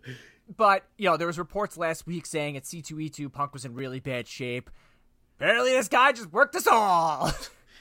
So, and I wrote down here in my notes, that's going to be your main event. I said, I'm rooting for Moxley. And I will back it up. So, is there, it seems like it's CM Punk's match to win. Yes. And it seems like after CM Punk wins that, MJF has to show up. And then that sets up Grand Slam. Okay. But I was seeing that. But, CM Punk won the AEW World Championship when? I want to say I'm trying to think. When did CM Punk win the title? All right, let me Google this now, too. Because since CM Punk has won the championship... Double or Nothing. Double or Nothing. So that was... May 29th. May 29th. So since May 29th, let's look at the matches that Jon Moxley has had. Jon Moxley and Eddie Kingston versus Private Party. Yet Anarchy in the Arena. Yet Jon Moxley defeats Daniel Garcia. Jon Moxley defeats Kyle O'Reilly. Jon Moxley defeats Mike Bailey at a Pro Wrestling Revolver show. He beats Dante Martin on Rampage. That doesn't necessarily count, though. Yes, it does count, so shut up. Jon Moxley defends the GCW World title against Tony Deppen. Him and Moxley and Tanahashi defeat Archer and Jericho. Jon Moxley defeats Tanahashi to win the championship. Then he goes to Blood and Guts. And then he defeats Brody King. Then him and Sami Callihan face the Wolves. Then he faces Takeshita. Then he goes on to face the Best Friends. Then he faces Rush. Then he faces Blake Christian for the GCW title. I don't think if CM Punk was around during this whole thing, he would have had half the matches that Jon Moxley would have had. If CM Punk was around? If CM Punk did not get hurt, and he was the World Heavyweight Championship, I do not... He wouldn't have... I think Jon Moxley... I know I've been saying Dax Harwood was my wrestler of the year, and I still stand by that, but if you want to look at a big perspective thing, Jon Moxley has to be the wrestler of the year. Given the match that followed CM Punk winning the championship, I think you're 100% correct. That Jon Moxley's... We agree No, on something? not that he's wrestler of the year or anything, but CM Punk wins that championship, and instead of singles competition or anything, I don't think he would have gone on to title defense. And he would have been going on the indies. We saw him he wouldn't team have up going with to FTR. He wouldn't have been going to New Japan. Absolutely not. He wouldn't be going to GCW. It would have been CM Punk picks up the victory over Adam Page, wins the title at Double or Nothing, and the next match that we would have seen out of CM Punk after that 6-man tag where he got injured, it would have been Tanahashi. Yes, absolutely. He wouldn't be... That's my thing. I think Jon Moxley this year alone has done enough in the professional wrestling landscape for him not to be an interim world champion. But it's interesting because leading up to him winning the championship, he was wrestling somewhat regularly on television. Yes, CM Punk was. He came back. I'm on CageMatch.net right now. When did CM Punk come back? No, when Moxley came back. Because remember, Moxley was in rehab for a very long time. He wrestled in January 21st against Ethan Page. Then that weekend he went to an indie show. Then he defended the GCW title at Hammerstein Ballroom. Looking back on it now, people don't remember that, but still, that was a huge event for independent wrestling. It got spoken about on the bump, so. Yeah, it got spoken about for the bump. Him and then Punk and Jon Moxley defeated FTR. So when did he come back? That's Who? Moxley returned in January. His last match was an Iowa Street fight against Jimmy Jacobs at Pro Wrestling Evolver, Tales from the Ring 4. Then he doesn't have a match until 2022 when he defeats Ethan Page by referee's decision. And that was the whole start of the Blackpool Combat Club. He defends the GCW Championship against AJ Gray, WrestleMania weekend. He defeats Biff Busick at Bloodsport. So yeah, there's no way that Punk was ever going to be out there doing independent dates, but Or New Japan dates or all that stuff. But he was wrestling like solid, I think it's like 12 matches in January. Not in January, since January.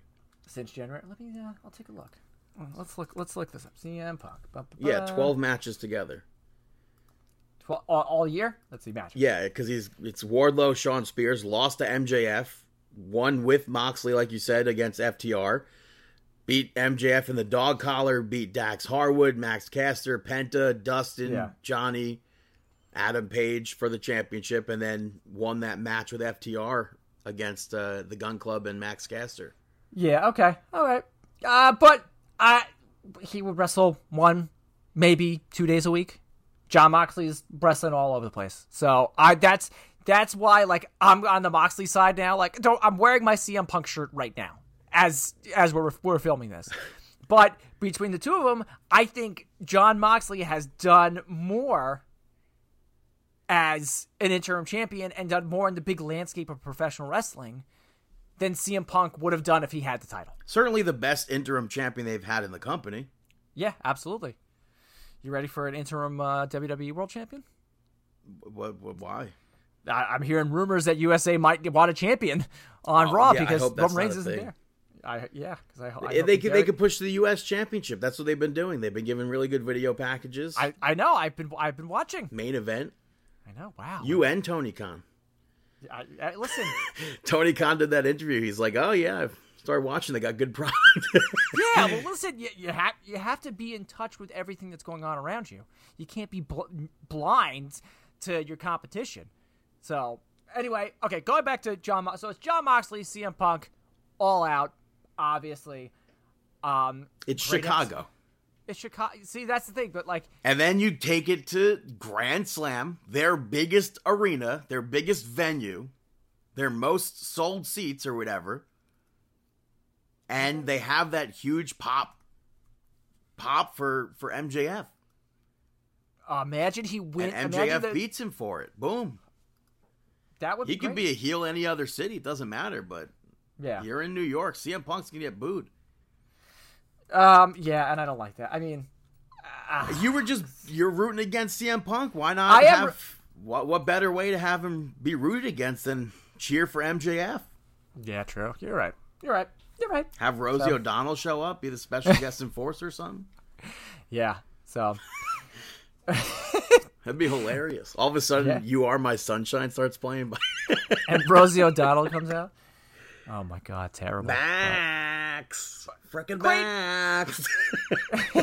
Maxi boy. Did you ever do a bumper for Brandon shoutouts with Rosie O'Donnell? No. Oh, man. All right, but I stopped doing a Rosie impression years ago. I don't even... Did I used to do a Rosie impression on Markin Out?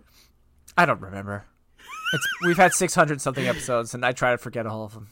I do listen back every week to make sure that I, like, keep my ums and all that stuff. I say a lot. Yeah, which I don't know if you're maybe new to listening to this. I think that's a very good thing for if you want to start a podcast. I think that's a good thing to do.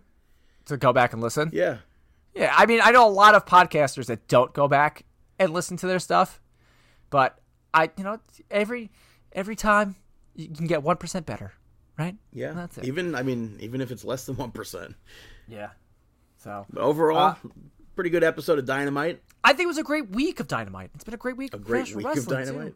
Too. Yeah, I don't know. AEW just kind of blends into each, like, Rampages and Dynamites and all that stuff, but I thought it was a great week of professional wrestling. It's a great week of sports entertainment too. I've been watching Raw. SmackDown, not so much. What about NXT? No, not at all. NXT is still the same 2.0 not fun stuff. I saw Shawn Michaels in an interview saying that if Vince McMahon was way too busy to do anything with 2.0, so if it's bad, it's on me.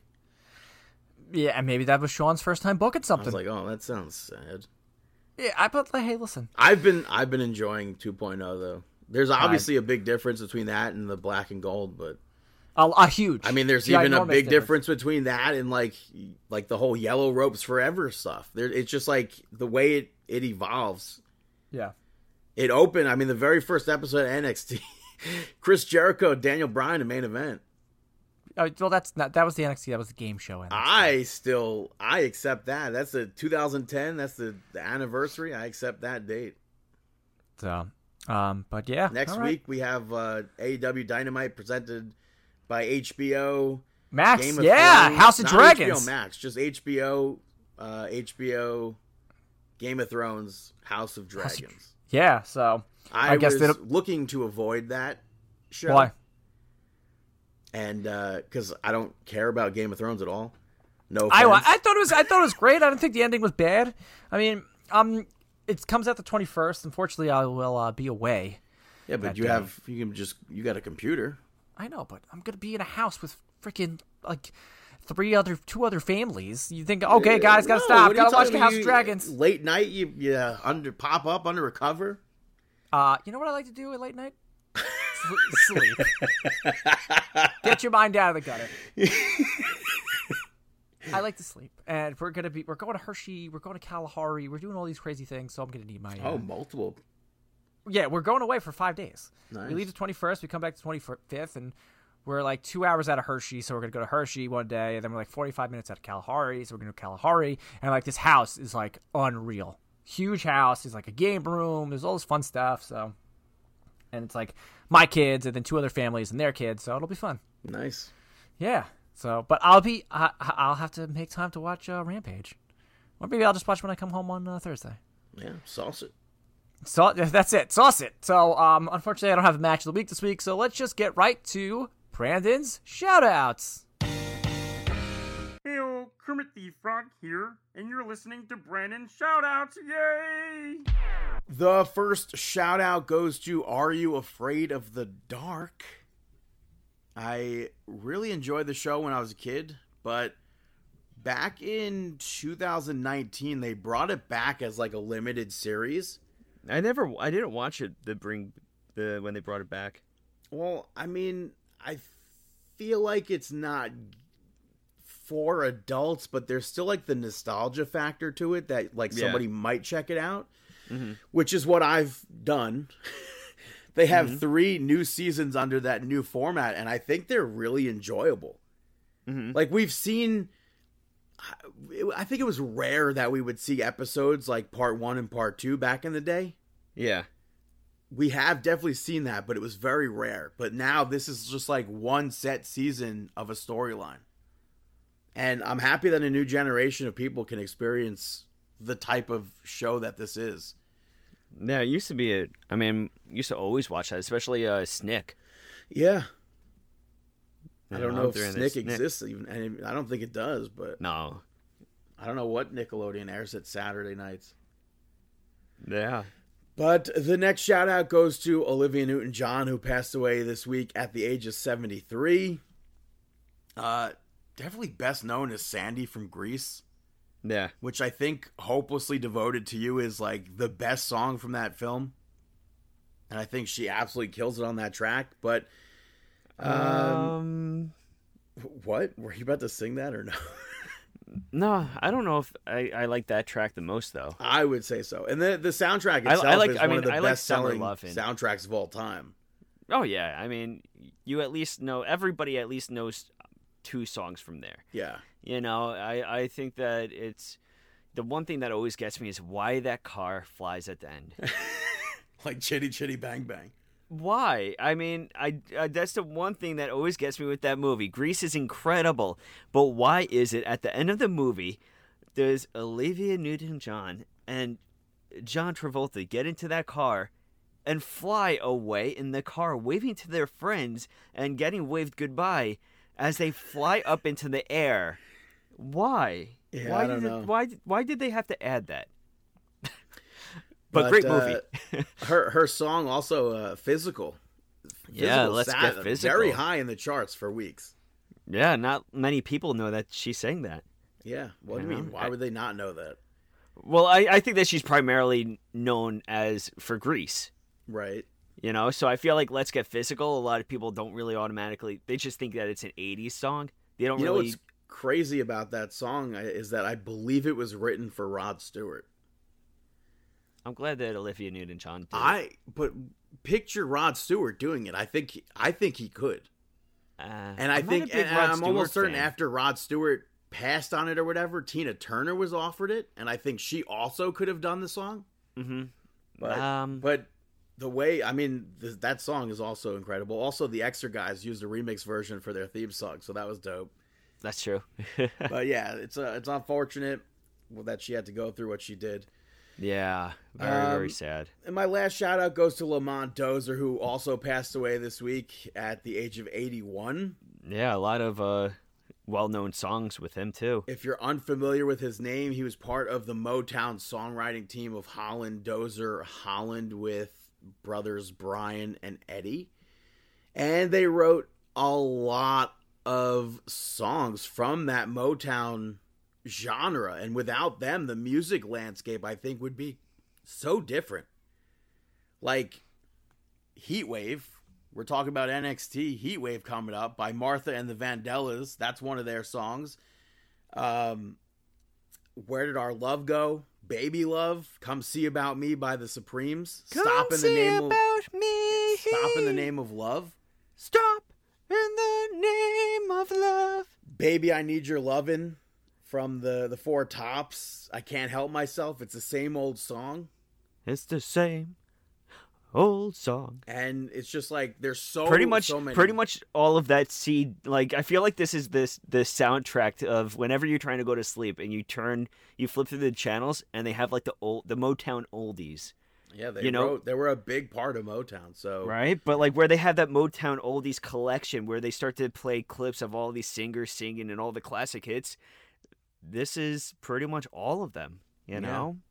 But just go out of your way and listen to some of their hits this week and Olivia Newton-John's music, too. Watch her movies. Yeah, I agree. Those are my shout-outs. Now it's time for Our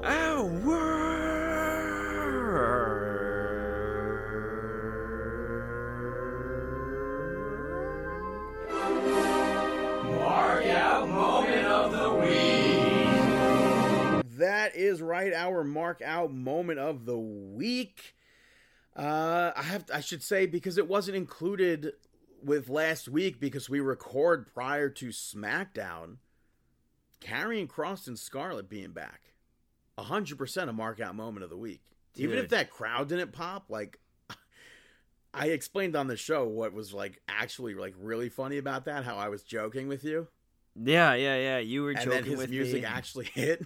I mean, yeah. And the week before, I mentioned him coming back, but I don't remember why. Yeah, but it's the same. Like the same goes for Dexter Lumis. Like even though the crowd, like they didn't really get a chance to react to it, Karrion Kross had like more of a chance. But I even though they didn't. I mean, I was surprised they didn't react to it, but I also feel like I didn't react to it quickly either. As soon as his theme song hit, I'm like, I sent my voice to you. Yeah, you did. Should I air it right now? No. Are you sure? Isn't there a curse in there? Oh, I'm not going to risk that. Yeah. But I'm just like I said before earlier on, I'm very happy and intrigued to see who else is next to come back. Who's next? Because when Dakota Kai showed up at SummerSlam, like I was like, it wasn't like, no, I was up there. Like it was like shakiness Mark Out moment, kind of. Yeah. That's how excited I was. But do you have any other outside of that, some Mark Out moments at all? Definitely the Karrion Kross that I totally marked out for. I said outside of that. Outside of that. Outside of that, I did mark out for, I got to talk shop to one of my patients. They were a wrestling fan from back in the day. So apparently... When you say back in the day... we're talking probably 70s? Okay. Maybe? Because like some people now these days, you see, back in the day, and they talk about Stone Cold and Rock. Yeah, no, this was the back 70s. in the day, some people talk about John Cena. No, the patient was telling me how they saw Andre the Giant in a wrestling match one time, and they went down to the barricade and saw like just how gigantic Andre the Giant really was. That's cool. And then we went on to speaking about the different documentaries because they were brought up Dark Side of the Ring. Right. So we were talking about Dark Side of the Ring, and then I showed... That's definitely, by the way, The Rock and his company and his ex-wife, producing a territory series with Dark Side of the Ring. I'm very pumped for that. Yeah, with, what is it, $6 media? $7 production. So close. So close. But yeah, no, I'm really looking forward to that. So I marked out for that too, you know. Something I didn't mark out for was what's their face? Sammy Guevara and Ty Conti. Yeah. Dancing to Judas. Yeah, Dancing to Judas and stuff. They're such marks. Like, I don't know. Their saga is like really crazy. Yeah, the entire thing is wild, but yeah, I don't know. I don't get the entire thing with just marking out that much to Judas. But oh, come on, like you've never marked out for a song? Come on.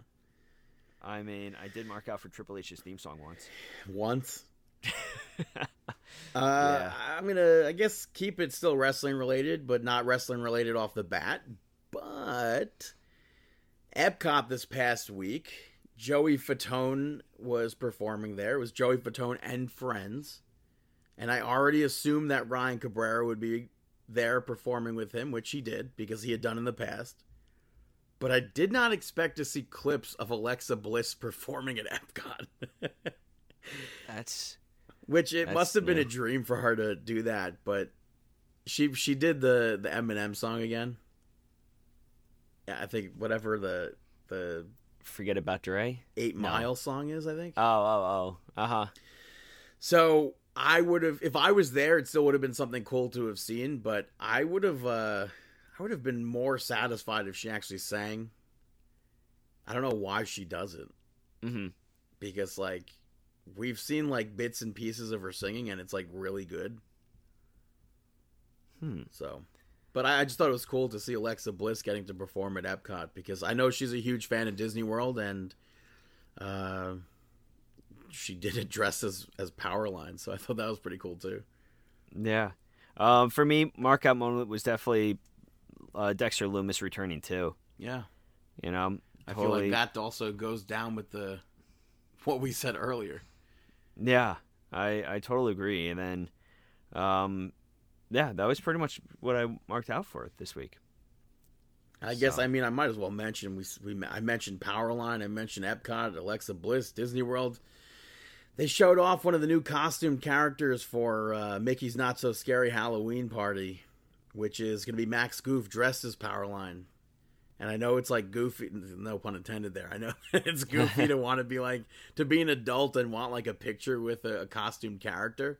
Mm-hmm. And a lot of people make fun of the quote unquote Disney adults and everything. But I marked out for that because I really wish I could have gotten a picture with Max Goof dressed as Powerline. That's awesome. Yeah. Very cool. Very cool. But yeah, that's the mark out moments of the week, and that is episode 601. I am one of your hosts, Brandon. You can follow me on Twitter at BTTG161, same as Instagram. David at DavidPTDPT, Twitter and Instagram. Chris Sweendog on Twitter. CM Sweeney85 on Instagram. Markin Out 11 on YouTube and Instagram. Facebook.com/MarkinOut. Markin Out on Twitter. MarkinOut.com. What am I missing? Marking Out on TikTok, Apple Podcasts, Spotify Podcasts, Stitcher Radio, and we wish you the